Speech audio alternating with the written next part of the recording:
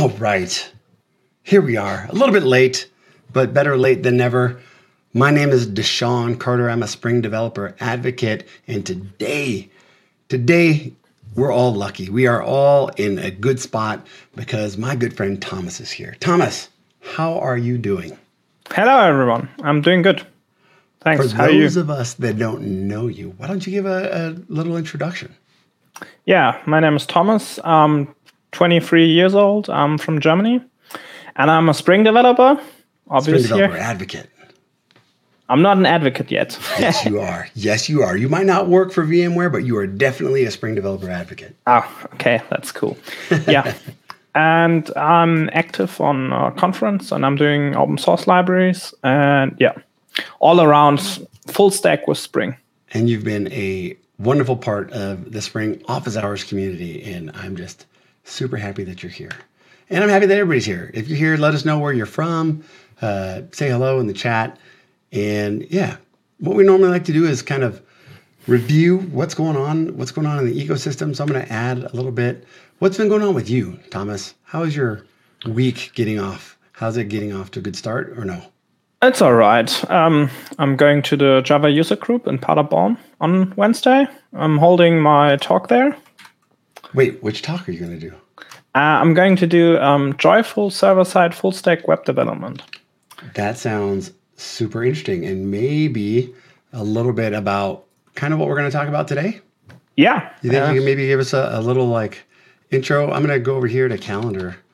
Let's take a quick peek at what's coming, what's come out. I'm going to add this real quick. Let's add this to the stream. Can I get a different view? Maybe not that one.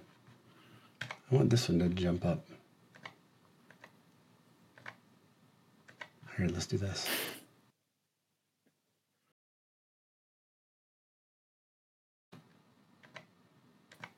There we go. Let's check that out. So it's August 7th. This is episode 47. No releases last week. We had STS4 that came out. And the only thing that's coming out this week is we have a new Spring Cloud release milestone version. Next week, there's a lot of stuff on the plate. Next week, a lot of stuff's coming out. But nothing like that's on my radar. Nothing in the projects that I'm using. I'm not looking for any new releases. So yeah, I know that Spring Boot 3.1.3 is coming around later this month. And Spring Boot 3.2, I believe, has another milestone coming out. Yep. So yeah, we're looking good. Things are moving forward. As always. Look at this. Hello, everybody. We got Alexander, hello, and Maelstrom. Wonderful. Thanks for joining. Things are happening. Tell me this. I'm going to hide this one. Tell me, what are you working on? Like what things are active for you right now? What are some of the interesting things you're working on? So last week I did a stream with Josh, and I was working on the native. Yes. For a Spring V component, so the native support. Still have to integrate that, but I think I'm going to do that at the end of the week. But yeah, other than that, not much going on. The Coffee Software channel, I think I have a link, or I'll try to throw that link in here. Integrating Spring View component with... Yeah, I got it. So I'm going to put that link, because it was a good session. And there's a lot of stuff. He did some other shows. Yeah, Josh does awesome content always. Oh, let me find this. Yeah. But I'll put that in. What are you doing? Good. It's conference season for us. Like it's getting pretty crazy over here. And the link I just put in, that's the link to that episode that you did with Josh on coffee and software. But right now, I'm getting ready for Spring 1. Spring 1 is right around the corner. Are you going to be joining us at Spring 1? Sadly not. I thought about putting my talk in, but the deadline was after the Spring I/O conference, or before that, and I wanted to first look if I really want to do another talk. But yeah, Yeah. But I've put my talk at DevFox and JFall, so maybe there. Yeah. Spring 1 is what we're getting ready for. It's getting really packed. I heard some rumors that, it's going to be the biggest event that we've done. And yeah, that's what I'm getting ready for. So I'm trying to get all of my demos and stuff ready so that I can stand them up, tear them out, stand them up, tear them down. All the things that you find in everything that you're doing as you go through that process. One of the other things that I've been spending quite a bit of time in is some of these demos, the demos that I like to do and like to share. I don't want to be the only one that's sharing them. So I try to set up my demos. I try to make it so that my notes are in Markdown so anybody can go and copy them. And then I try to make it so that anybody else can go and take my talk or my demo and they can go and deliver it themselves. So one of the things that I spent quite a bit of time on last week was just kind of cleaning up. You want that quick start so that it's easy for somebody to take and do your demo. So I spent a lot of time just kind of getting feedback, treating these demos kind of like a product because I want other people to go out and use them. So that's what I've been spending my time on. That's what I spent a lot of time on last week. And this week, it's all about Spring on Kubernetes. And I'm just taking it a tiny step further. I'm using a product called Flux CD, which it's all about GitOps. So where I'm at right now is I can destroy a Kubernetes cluster, the one that I run on my daily driver machine. I can destroy the Kubernetes cluster, and then I rebuild it. I run 2 commands, and 4 minutes later, I have all of the things that I want deployed on my local laptop are deployed, and I can just start doing my development.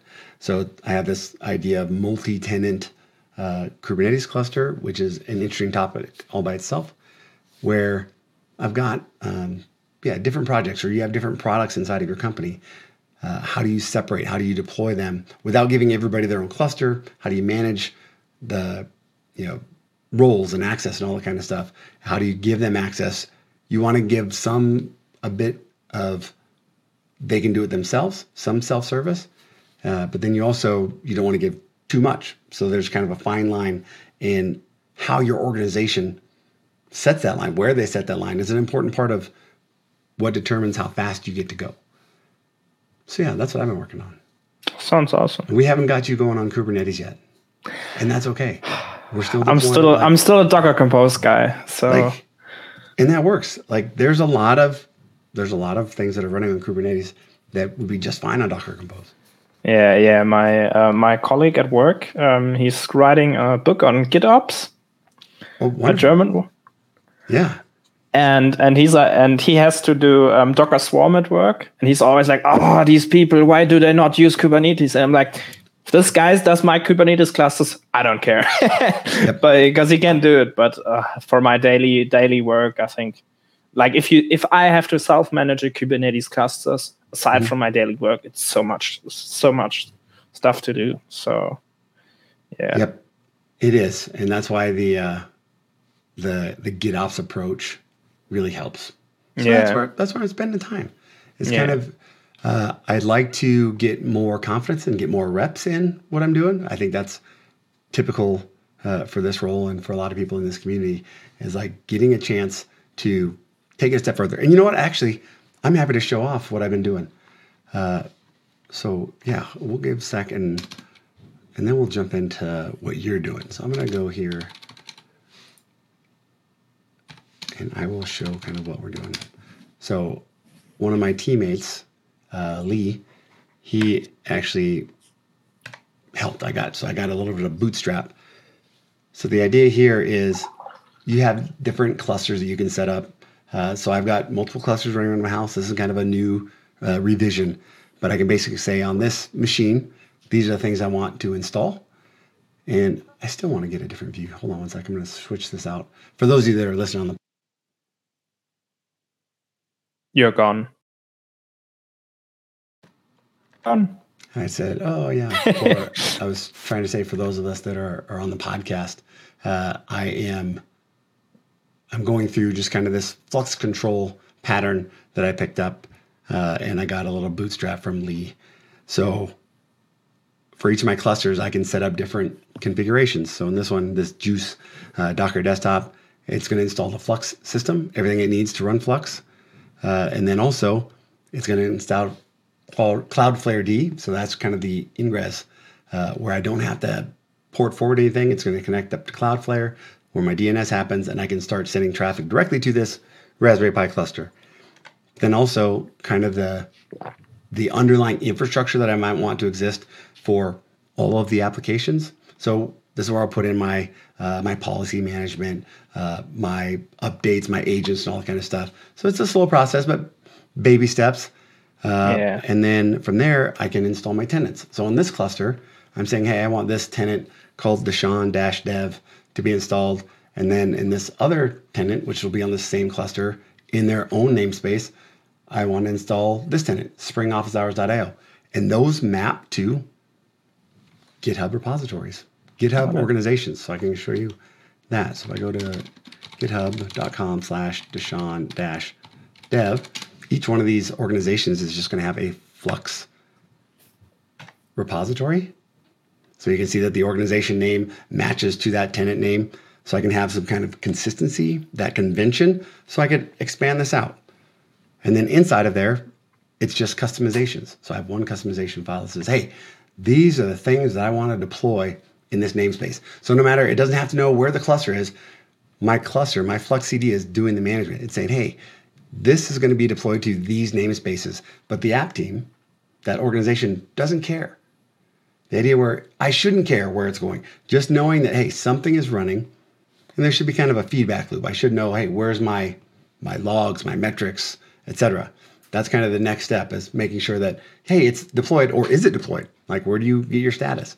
Connecting all those dots to kind of have this, nice flavor of deploying applications. And because I'm doing a lot of stuff with Raspberry Pi, it gives me a way to deliver all different types of apps and orgs and namespaces to all this different infrastructure, all based on Git. So the management, I guess a fun little demo here would be to kind of show it off. Yeah, everything should be based on Git, basically. So I'm going to show this real quick. I'm going to say, hey, look, this is my cluster. Right now you can kind of see that Kubernetes and Knative serving is what I use. Flux, and then it's got the ingress. There's actually some other services deployed here, but they're scaled to 0. So I'm going to show you what this looks like real quick. This is exactly what I've been working on for these Spring workloads. So I'm going to go over here. I'm going to reset my Kubernetes cluster. So everything's gone. Reset it, just delete it. It's okay because I've got everything in Git. The process of getting it back up is not that big of a deal. So as soon as that comes up, I don't need to show anything else. I can close these guys. That's going to come up here in just a sec. Yeah, we can terminate that. And so this is just deleting it. This is Kubernetes running on Docker desktop. And I just want to wipe it clean. I want to repave the whole thing. So first it's going to get rid of all the stuff. And then when it's done, it's going to start it back up, but it'll be empty. There's not going to be anything deployed there except for the Kubernetes infrastructure, the APIs that are running Kubernetes. The system of Kubernetes is going to be there. And I didn't expect it to take this long. But so now it's going to say, hey, we're going to start that. So now it's starting. But now I can jump over here and I can show K9s is a tool that you can use to connect to different Kubernetes clusters. Okay, things are starting to come up. So that's great. I'm going to jump. I have another project over here, my Flux Control project that I showed. So now Kubernetes is up. I'm going to run a couple of commands here just to show the idea of being able to repave and send new things. So I've got 2 commands. Hey, deploy some secrets so I can connect to Cloudflare and it's got that access. And then the other one is just like, go do the Flux thing. Like, go install all the things. So Flux kicks off and we can actually just watch it as it's going. So now, hey, Flux is running, it's doing its thing. It's installing the Flux system that has its watchers so it can watch those front-end repositories.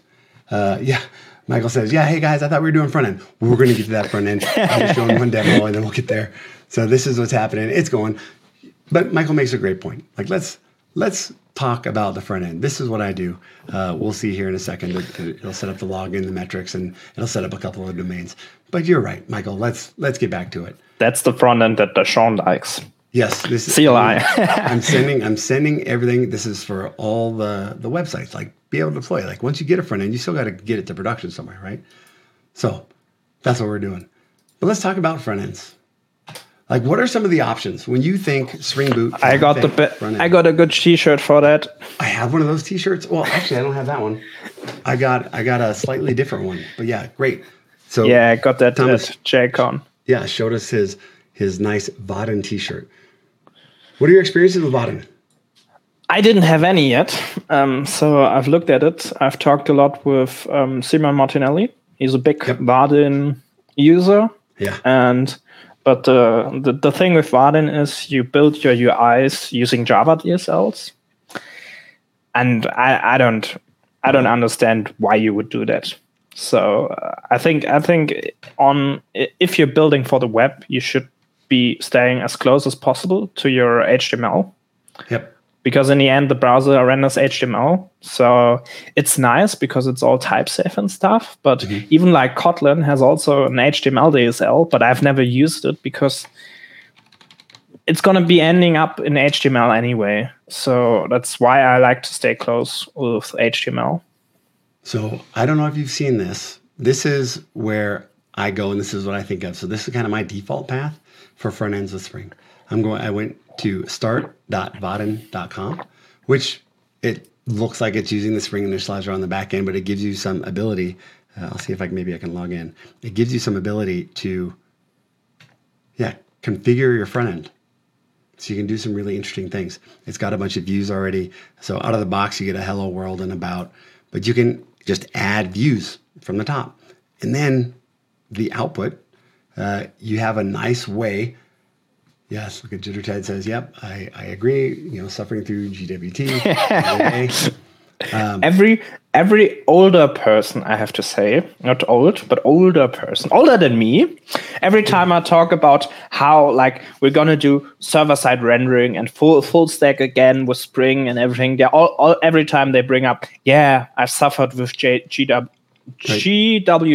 Yes, there's this pendulum of like where we decide to put things. So when I started my career a long time before you did, the pendulum was like, hey, we're doing all this cool stuff in the front end in JavaScript. But JavaScript was really young. So things were breaking and people were hacking it. And it was really hard to make it consistent. So then I kind of shifted back where we're going to generate all the HTML in the back end. And it worked. And hey, we're doing like things. JSP was a thing. But we're doing other ways of generating that HTML in the back end. But then again, that pendulum kind of shifted back. And oh no, we got all these cool frameworks in JavaScript. And then now again, I feel like that pendulum is starting to shift back and we're hearing more and more about this server-side rendered. Actually, Vaadin is not server-side rendered. Right. It's a single-page application. But the big, Simon told me that the big benefit of Vaadin is the huge component library. So like at my current job, we have this form builder. But instead, if we would use Vaadin, for example, we wouldn't have to have all this pain. And it would be much better because you have all these components. Yep. But in that itself, you're limited because you have these predefined components for like a back office application. It's very nice. But if you have something consumer facing, well, you need to build your own components anyway. And the thing with Vaadin is you either use these components, or if you want to build your own, it's process, right? And if you're doing something HTML based, there's so many component libraries for HTML out there. So that's one benefit, I would say. But it has its use cases as everything. Like for me, for what I do, the quick start, that MVP, we can spend a lot of time cycling on what's the best thing and how to do things, but there's a lot of value in getting something out the door. And I like this tool a lot. I've been using it a lot more lately. And you talked about the components I'm showing on the screen. You can do, there's Hello World, there's dashboards, cards, lists. But with their paid version, there's maps and spreadsheets and a lot of cool things you can do. Yeah. And you can kind of like build that framework here and then go get started. Just like we are used to doing with the start.spring.io initializer. So I like it a lot. What are some other options? What are some other things that you think about when you think about front end with Spring Boot? So from the company that does Vaadin, there's also Hilla. That's also very interesting. And Hilla is a single-page application and with a Spring Boot backend. And they have a React frontend or a lit frontend. And the nice thing with that is you define endpoints, and then it like auto generates all the TypeScript code for you. So it generates the classes for interacting with your API. It generates the API clients, and you can call that from a TypeScript frontend. So I didn't use it yet. I would like to, but no time. I get it. Yeah. But for now, I think because of where you sit in the ecosystem, I think there's a lot of value here in understanding like what's on your radar. Just because where you said, I think you've got a unique perspective. Yeah. It is definitely a tool, and I've watched Josh do videos, and I've watched how it works, so I understand. And I'm also still a big fan of the AOT stuff. The one thing I don't know is if I've done or if I've seen a Hilla with native combination. So I don't know that. I know my Vaadin stuff, I was able to do that. I know you worked on yours last week, but getting to that native AOT image, that's an important part of what I'm trying to do. So that's a big part for me. That's a big checkbox for me. What else is on your radar? So my own stuff. So what I'm doing is server-side rendering with HTMX. And what I've been looking at is all these server-side Java, mostly Java template engines, because that's where the core of it is. You get HTML out of the door with a template engine. Like there's the Spring, I gotta say the start of Spring.io is really, it doesn't have the cool template engines. There's what's it called? Apache FreeMarker. There's JMustache. But the thing is with Spring, the template engines don't really are a first-class citizen. I gotta say they're not really that popular. And so there's better template engines nowadays. For example, JStachio is a type-safe compiled Mustache implementation. Or what I've been, and I've currently integrated Thymeleaf. That's not type-safe. It's also in the start.spring.io. Yep. And it has really nice integration with Spring. Like there's, for example, for security, you can access the security context authentication directly in your templates. And that has also drawbacks, I think. What would those drawbacks? First of all, let me back up. Yeah. HTMX. Sorry. HTMX. George had said, yay, HTMX. Describe HTMX for us. Okay. What HTMX does is it extends HTML as a hypermedia. So if you think about HTML, you have links and you have forms, because in the olden days where JavaScript did not exist yet, you could interact with the server without any JavaScript because there was no JavaScript. So a hypermedia is you send your server sends the information, so your presentation of the information and the interactions that your client can do with it. So if you think about normal HTML, it's an anchor tag. You can navigate on your application with an anchor tag, and with a form element, you can do transactions to your server because it can create post requests. And what HTMX does, it extends that. So you can not only do get requests with an anchor tag, and you can do post requests with a form tag. You can do that with every tag. You can do that with any event. And the big thing is that makes it very. You can swap out the HTML. So what you can do is you can trigger a request. For example, you create a request to your backend where you, for example, a to-do list. You delete an item from your to-do list. And what you do is you don't, like with normal HTML, you would re-render the whole page. So you would have a refresh. Mm-hmm. And what you can do with HTML is only re-render the tasks. So what you do is you delete this item from the task list, or for the to-do list, and then you send back they hold only the to-do list and swap that out dynamically without a page refresh. Interesting. So that's the whole stick. You can do dynamic interaction. You only need this library, but you don't need to touch any JavaScript. Let's see. Yeah, what JetJet says. More interactive apps. More interactive apps without going full SPA and let the server generate the HTML. Yeah, that was good. I liked your explanation of being able to do get posts with any element. Yeah, that resonated with me. That's good. Yeah, and another interesting thing is if you think about REST, like everyone calls their JSON API nowadays calls them RESTful, but they actually don't. There's this Richardson REST maturity model, and the highest level of API maturity is actually called HDOS, Hypermedia as the engine of application state. And there's a Spring HDOS project that does that, but the problem with that is it usually uses JSON.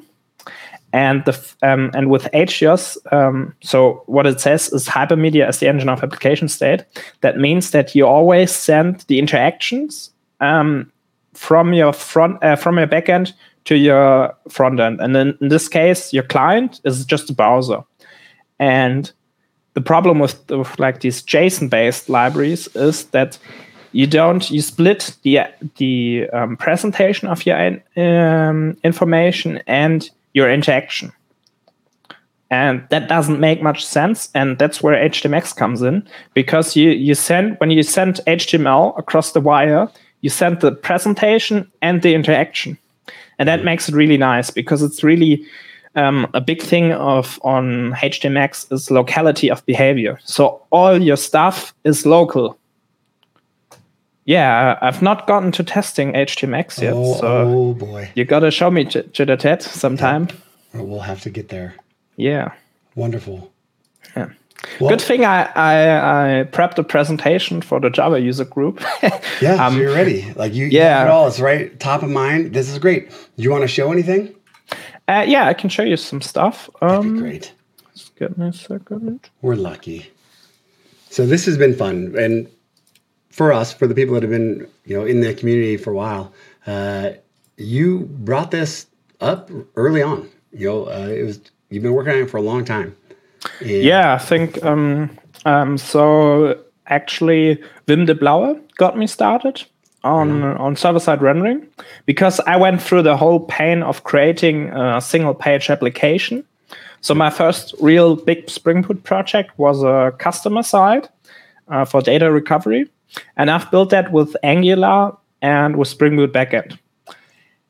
And the hassle of like doing all that stuff, you have to create TypeScript classes, you have to create Java classes, you have to create an API client, and all that stuff. It was so complex. And I've put a post about it. I wanted to update. Like, I didn't upgrade the Angular project for a year, only a year.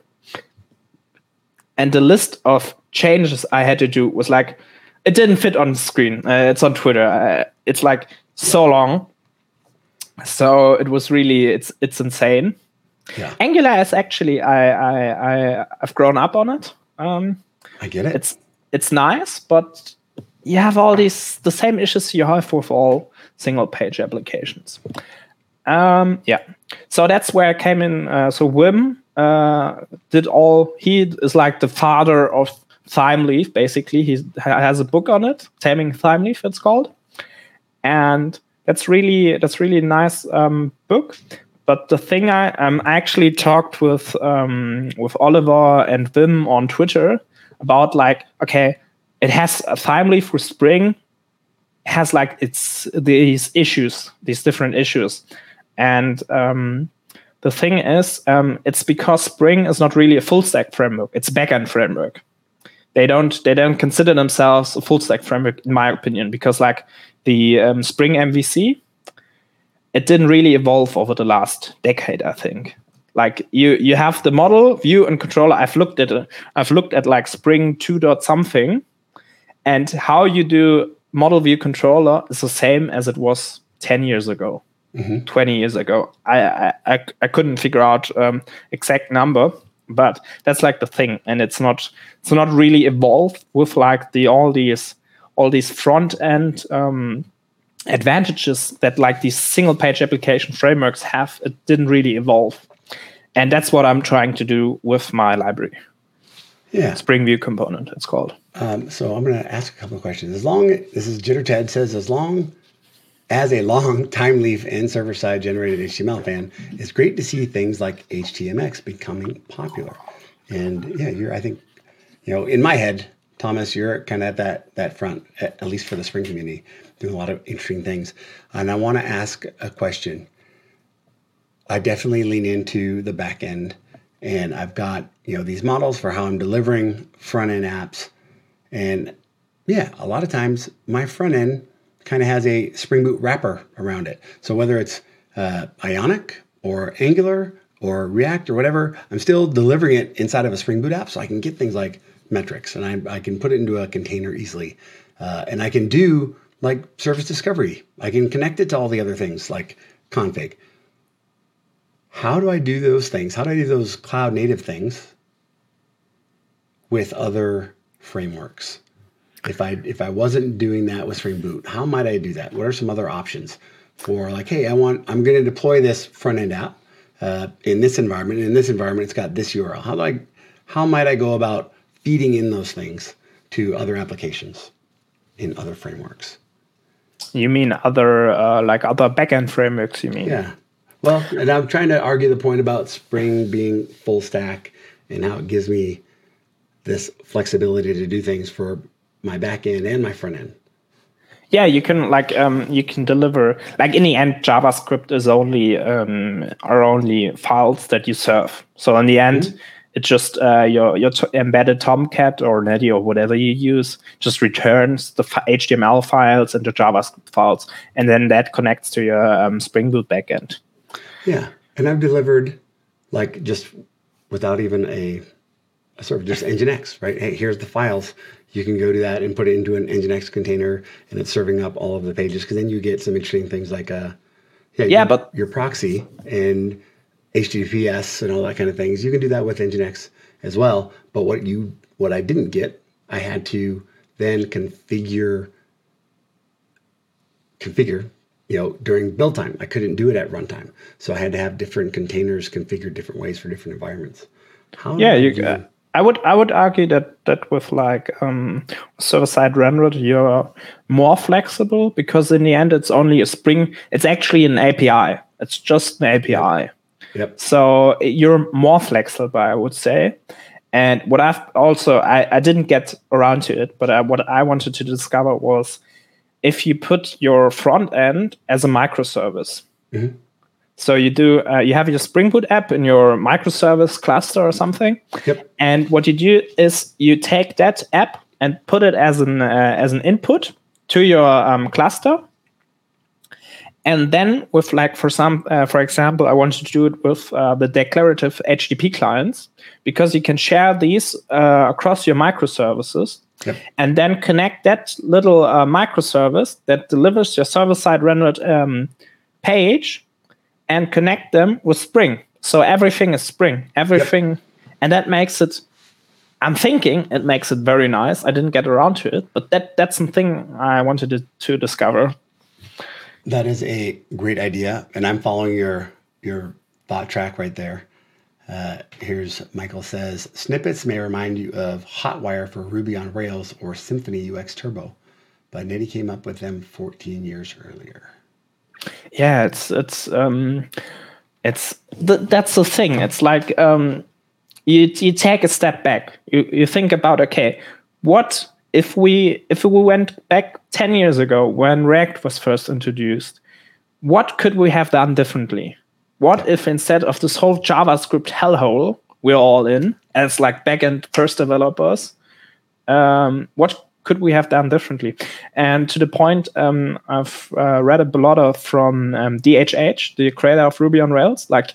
His whole view on the thing is he established the Hotwire Ruby on Rails framework. And the thing that you get with the server-side rendered web applications is that you get a productivity boost like nothing else. because what they do at I think the company is called the product is called Hey. It's like an email client or something. Yep. And what they do is they have 2-person team. One is a designer that can create HTML. They don't do Figma or something like that, but instead the designer creates the HTML. And then the backend or the full stack developer, I have to say, then just fills that data with the Ruby on Rails template engine or whatever it is. And with their Hotwire framework, they have the interactivity. And that makes them so productive because you remove so much complexity. Yep. And I think, in my experience, that would make so much stuff so much more productive. Because removing complexity is the only thing you can really do to increase productivity. If you put another developer on it, it's not going to be any faster because then people have to coordinate more, right? And I can do similar, right, with TimeLeaf, right? I can say, I could do that same model. Hey, here's the front end. Here, plug in the values. Yeah, that's actually TimeLeaf. Their whole one of their big selling points is that they have natural templates, and that means that when the engine is not running, you can still view the HTML file, and it looks like it's like it would be. Like you can put in fake data, and the TimeLeaf expressions like overrides them. So I didn't use it yet because I've been working alone, so I didn't need that. But that's one of their selling points. And JitterTed says, yes, that's what I love about TimeLeaf. It's a natural HTML page. And that's really why there's TimeLeaf, Groovy templates, Apache FreeMarker, and Mustache. Those are all available on store.spring.io. But that is the reason why I always kind of defaulted to TimeLeaf. Is because it's the best choice amongst not so good choices, I would have to say. JitterTed says, which is disappointing when looking at newer engines like Pebble. So I think what I'm hearing is JitterTed would like to see Pebble. Perhaps. Yeah, there are a lot better template engines than TimeLeaf. So I tried to add your screen once. I'm gonna try it again. I can wait a second. I'll try to do it again. Let's take a look. Let's see what we can do. There we go. I can see your screen now. Yeah. So one of the things, so that's on the JTE side. One of the things, like there's these many template engines, and I have to say, speed is not important at all for a template engine because you have like database connections and all that, and it's way slower than anything. But like you can see here that TimeLeaf is one of the slowest. Doesn't matter, but still it's a thing. And so that's JTE, and I really like the syntax because if you can see that, it's like it's basically writes like Java. You can do if statements, and then you can do property bindings just with these curly braces, and it's very nice. But what also that's the thing with like the Spring Boot, the Spring start.spring.io, all the template engines are pretty. And then like other than TimeLeaf, there all the other ones are like depreciated basically. Like I've looked at the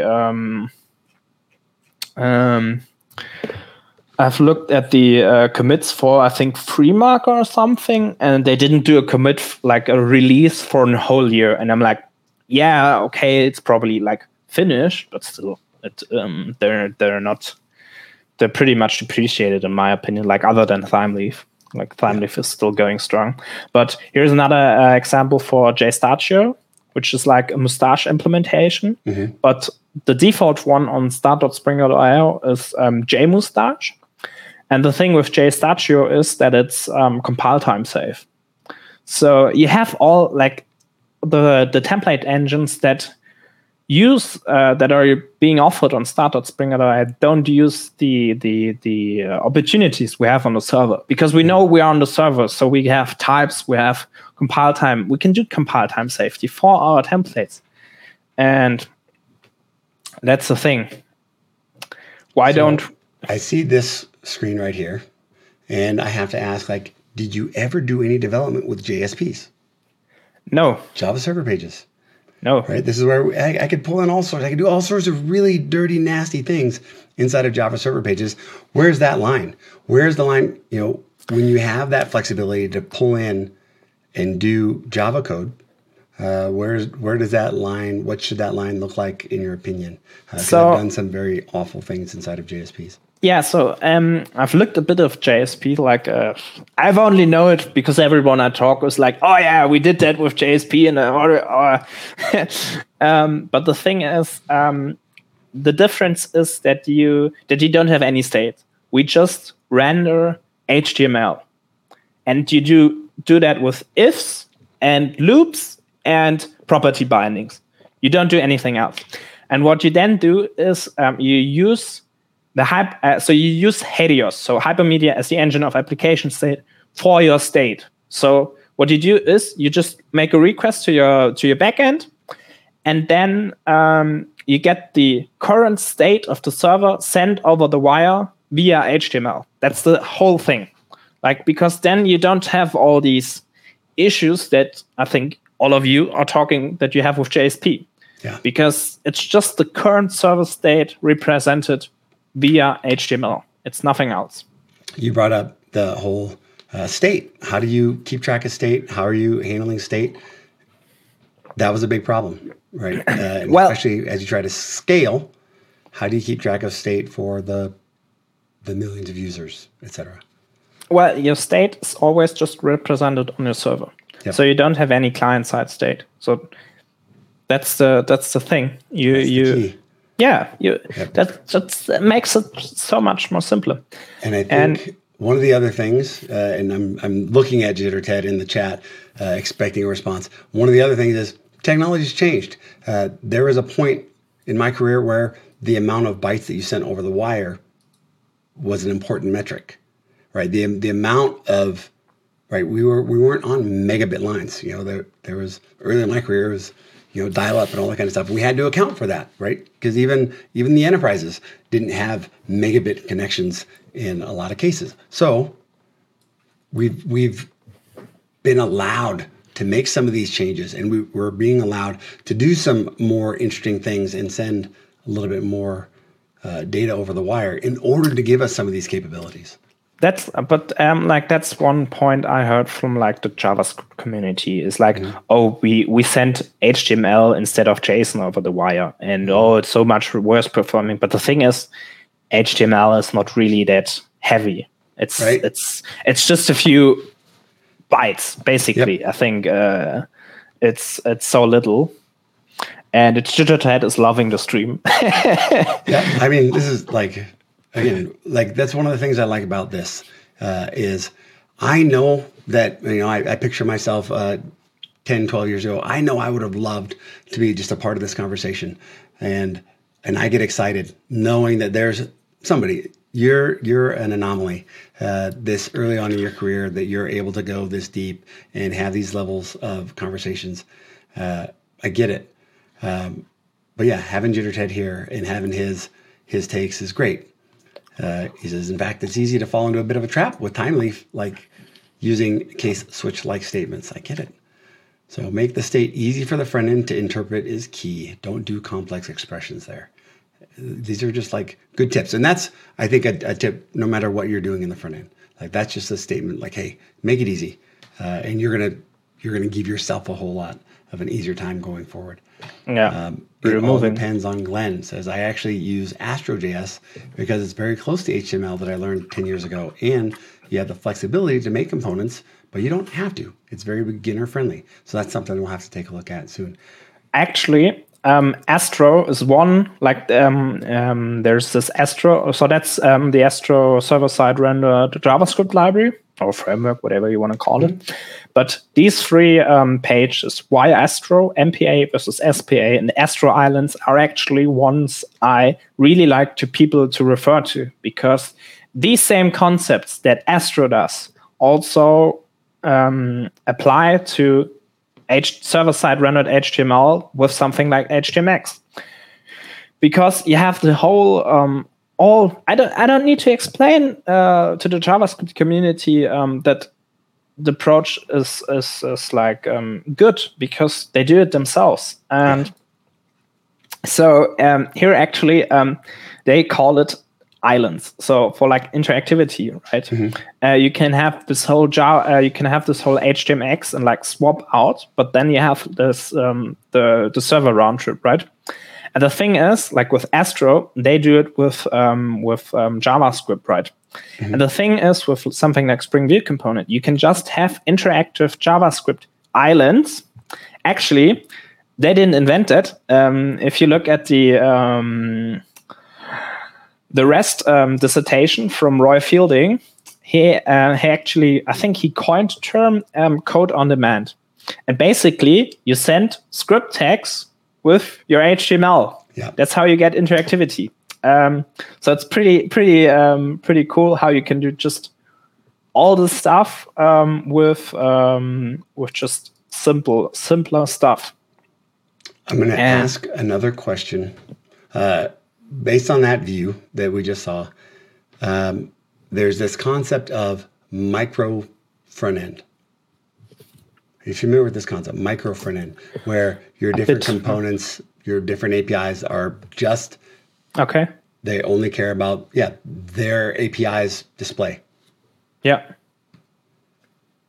This fits into the same bucket inside of my head. Am I on the right track? Actually not. It's just so what we think is here we just think in like that's the whole thing with the Spring View component library is that you think in components, so as blocks of your website, and you deliver them all at once. What you're thinking about is that that one of these components could live in a other microservice, for example. All right. And you can do that with HTMX as well. But the question is it a good idea, right?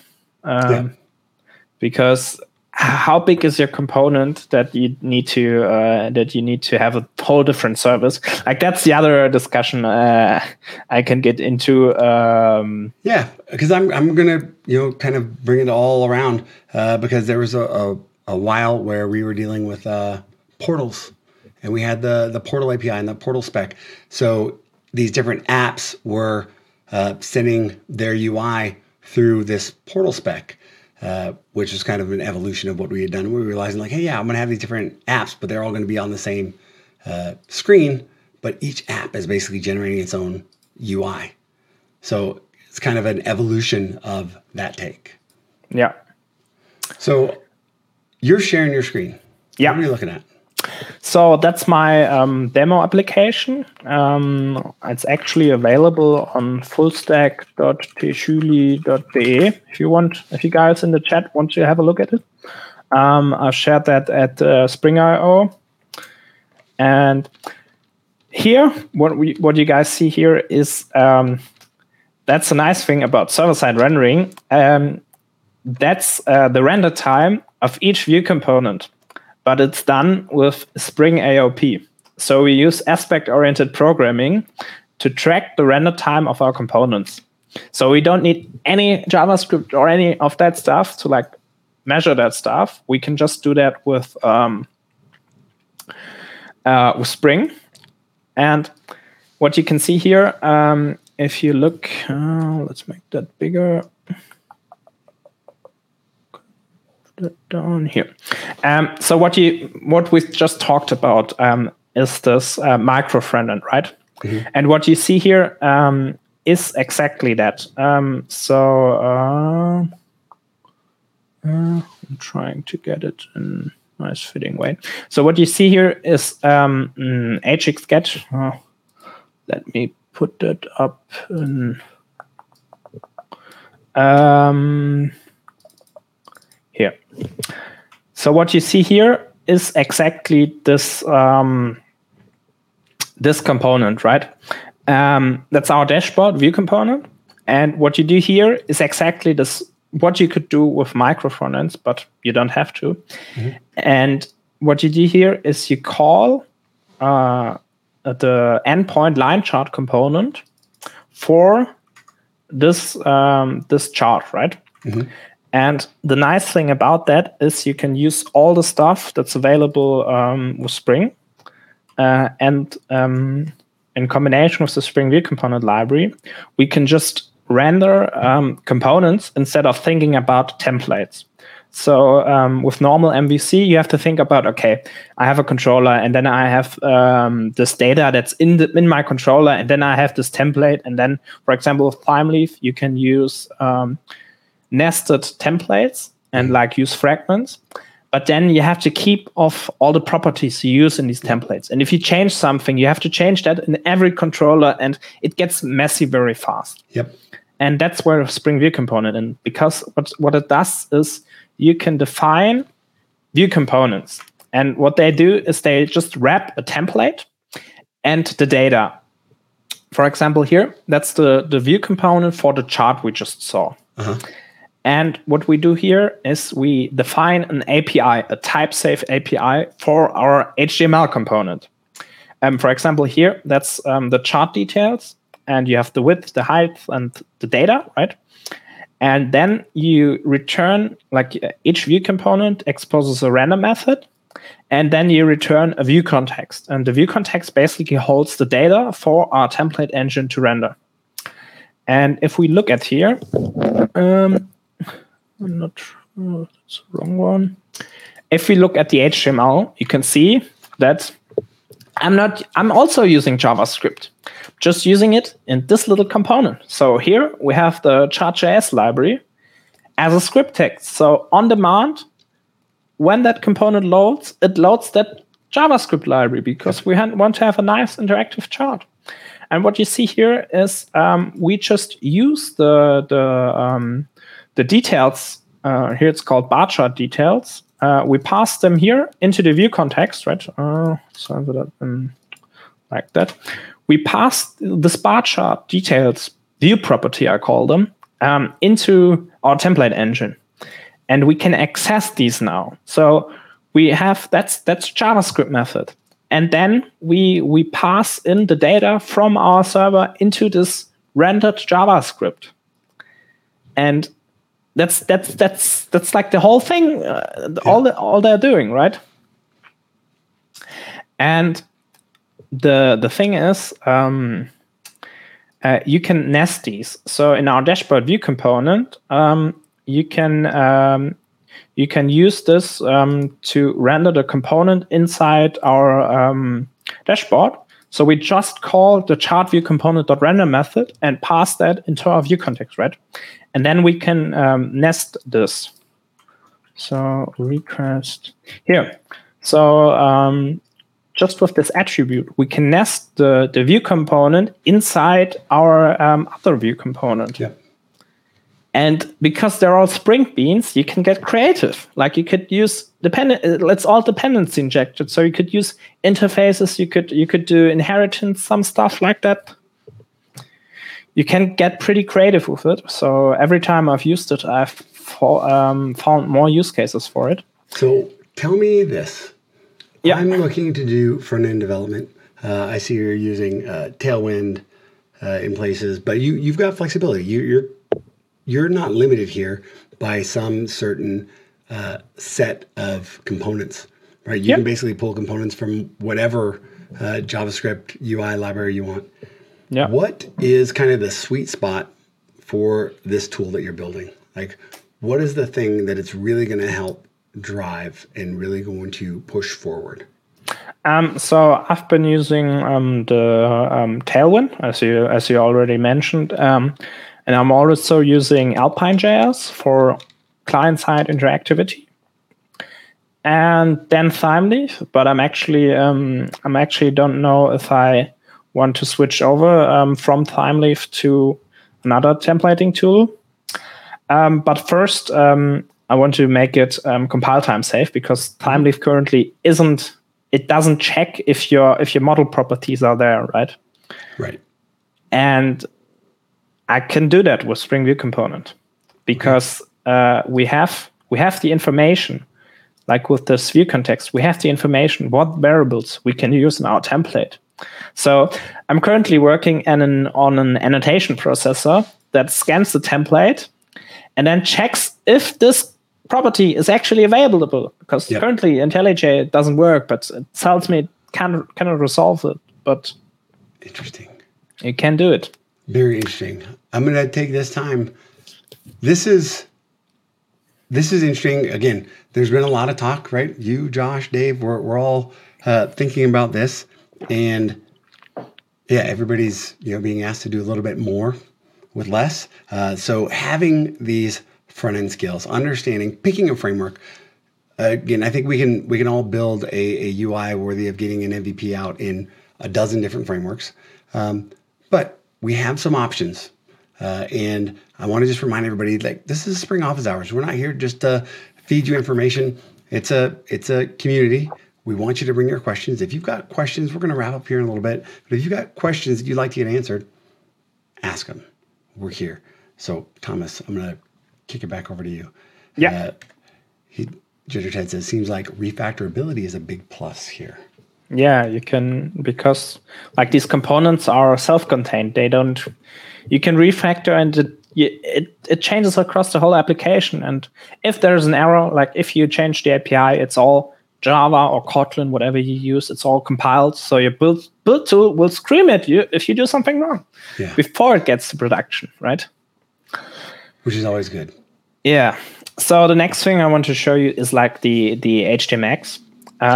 So what we do here is actually, let me close these. We define an hxget attribute, and we call the line chart component endpoint. And so if we look for that, actually I have to. Goofy Tavern says, nice feature. Lovely. I'm a junior developer from Hungary. Well, Goofy Tavern, thank you so much for joining and for the feedback. We're trying to help out. Yeah. So what we now do is we combine the TimeLeaf and HTMX.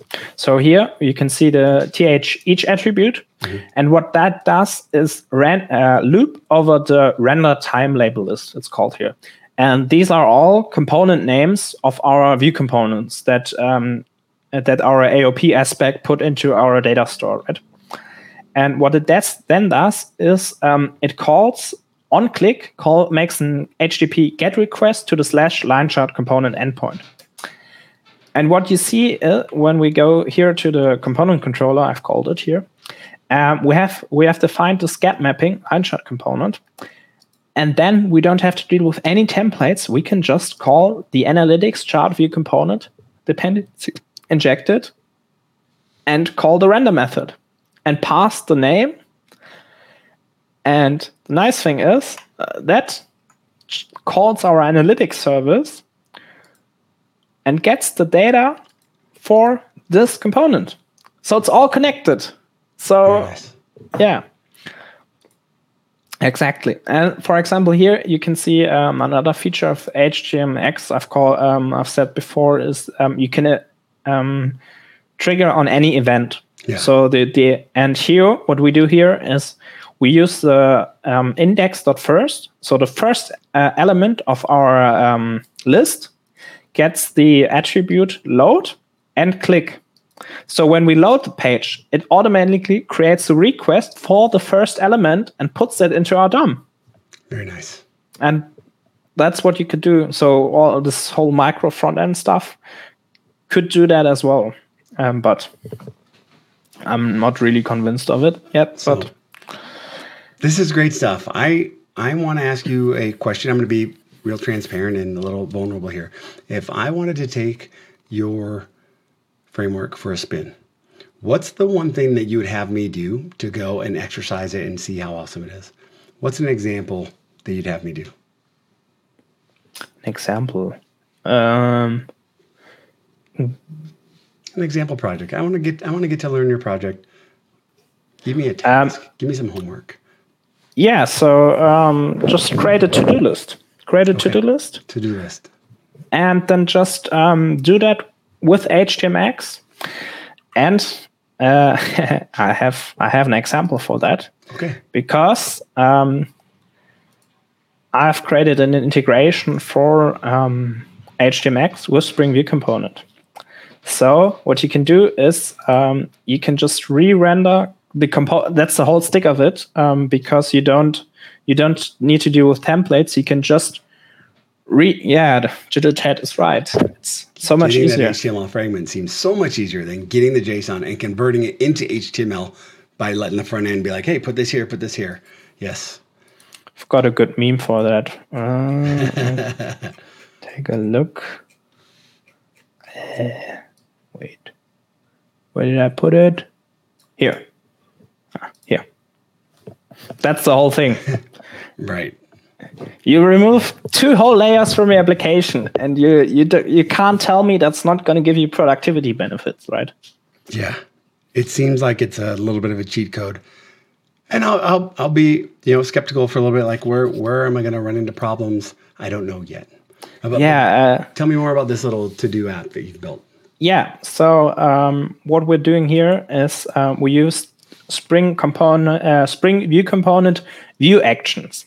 And what they do is, because as you've seen before, with the normal HTMX integration, we need to create an endpoint for this component, right?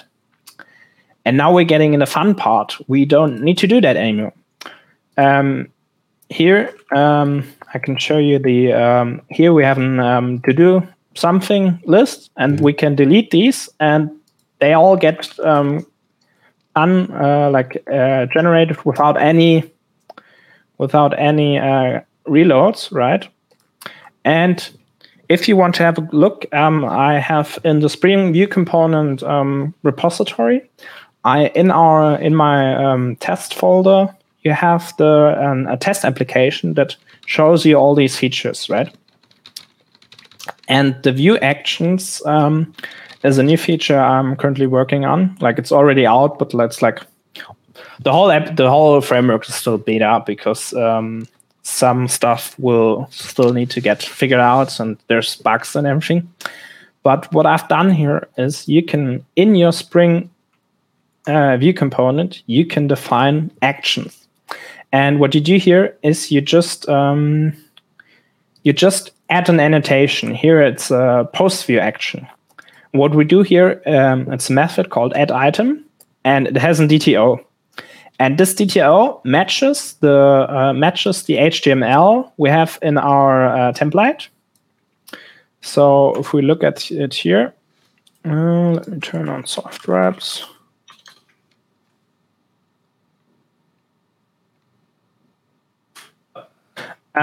So what you see here is we have this form that has one input field with the name item. It's tab text. And what we do here is we add an attribute to this form element, and it's called view::action, and with addItem as the attribute.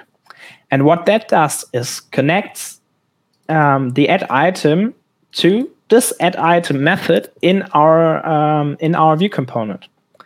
And here we call the example service addItem to list with our action form DTO item, and then return the render method. And what you see down there, we return the render method. And the render method of our action view component returns the item list. And it gets that from the example service. So it's the current up-to-date state of the server. What are we doing? Yep. HTOs. And we loop over this list of items, again with HTML, with FileMail attributes. We loop over this list of items. Then we display a value, the text as inside a span. And if we look at the rendered HTML, you can see here in the form before that there was a view action addItem attribute. But what we now did is we rendered them to HTMX attributes. Yeah. So here we have an HX post because we used the post action. And the endpoint is the action view component / addItem endpoint that's automatically generated for you. It targets the action view component. So that's the parent div, because we have everything inside this one big component. and then we swap the whole element. So what happens here, if we, let's make DaShaun, new item, DaShaun, save item. Yep. If we go into the network tab, you can see we created a post request to the action view component at item endpoint. Our payload is the form, the form data in our, and that matches the form data class in our view component. Mm-hmm. So what you could do here as well, you could compile, you could verify all that at build time, because we have all information available at build time. And then what we get back is our rendered HTML. So that's essentially Helios, because we get rendered back the item, DaShaun. Yep. And now the next thing is we want to delete some stuff. We can do that as well, because in each element we also define, so that's where your to-do list comes in. We have a view action, and we can combine that with our thime leaf again. So we have a delete view action. And here, as a parameter, we just have an ID. It's an integer. And what we do here is we just put the item key as parameter. Mm-hmm. And that also creates HTMX attributes. So here we have an hx delete with delete item and the parameter ID 5.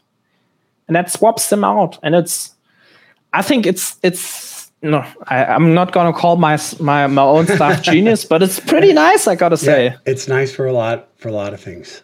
Yeah. And when you do that, but that whole component is getting rendered on the back end and sent to the front end, you don't have to do the match of the JSON to the object. Yeah. So there's a question here. I put the link to Spring View component. I put that link up, and Ahmed says, "Hey, just a question. When you change your route, does the whole page reload, or just the part that changes?" So currently, the whole page gets refreshed, but HTMX has a... Oh, that's not good. But HTMX has also an hexecute attribute that can that all your normal page reloads will get what's it called? Will get intercepted, and they're just going to be AJAX requests. So you can have the whole SPA experience. But what there's also, so if you want to check HTMX more out, it's on htmx.org. And I have two things. One thing I'm gonna go. I'll show you because they have a lot of these essays. And where is it? Okay, I'll have to. I can show you some other time. But there's this. You can actually have this with persistence. So you can have a persistent element. Persistent element. So you can have that where. I can't find it now. You can have it that, for example, you have a video playing on your page, and then you make a request to your backend and change to another page. But on that page, the element is still there. Yep. And you can do it that the video keeps playing with HTMX, with server-side rendering, everything. Well, that's great. Yeah. Thomas, thank you so much. We're running into time here. But there's one more thing that's on my mind, and it's something that I've been talking about a lot. The Spring Academy. Yeah. You've used it. You've had fun with it. Yeah. You're doing good things. You finished it and you got your certification. Yes. And that I've just been telling the story. Like, you're part of this Spring Office Hours community. You did it. Give me the 30-second summary. Your thoughts on Spring Academy? My thoughts on Spring Academy. I've learned a lot about the Spring framework, especially like all the internals. What I didn't know yet. So I've mostly done because I've been using Spring Boot since I think end of 2019. So I've been using it for a long time already. but I've still learned a lot. Like from Sergey, the course about the Spring Framework, you've learned a lot about AOP and all that stuff, the internals, the dispatcher servlet that was very handy when I was using when I've been building the Spring View Component library. So, yeah. So good. Thumbs up, you'd say?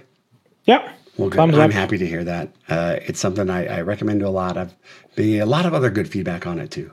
So Spring.Academy, if you get a chance, there's a lot of free stuff, but there's also the paid option, which gives you the voucher to take the test, just like my friend Thomas did here. Thomas, thanks again so much. Thank you for inviting me today. And different time, but this will still roll out on the podcast, and we're having good stuff. Is there any last thoughts you want to share before we drop? Thank you, everyone. It's always nice to be here in this community. It's awesome how you get to interact with you. It's like superpower. Wonderful. Well, thank you so much. And until next time, we'll see everybody. Take care. Yeah. Bye. Everybody. Bye. See you next time.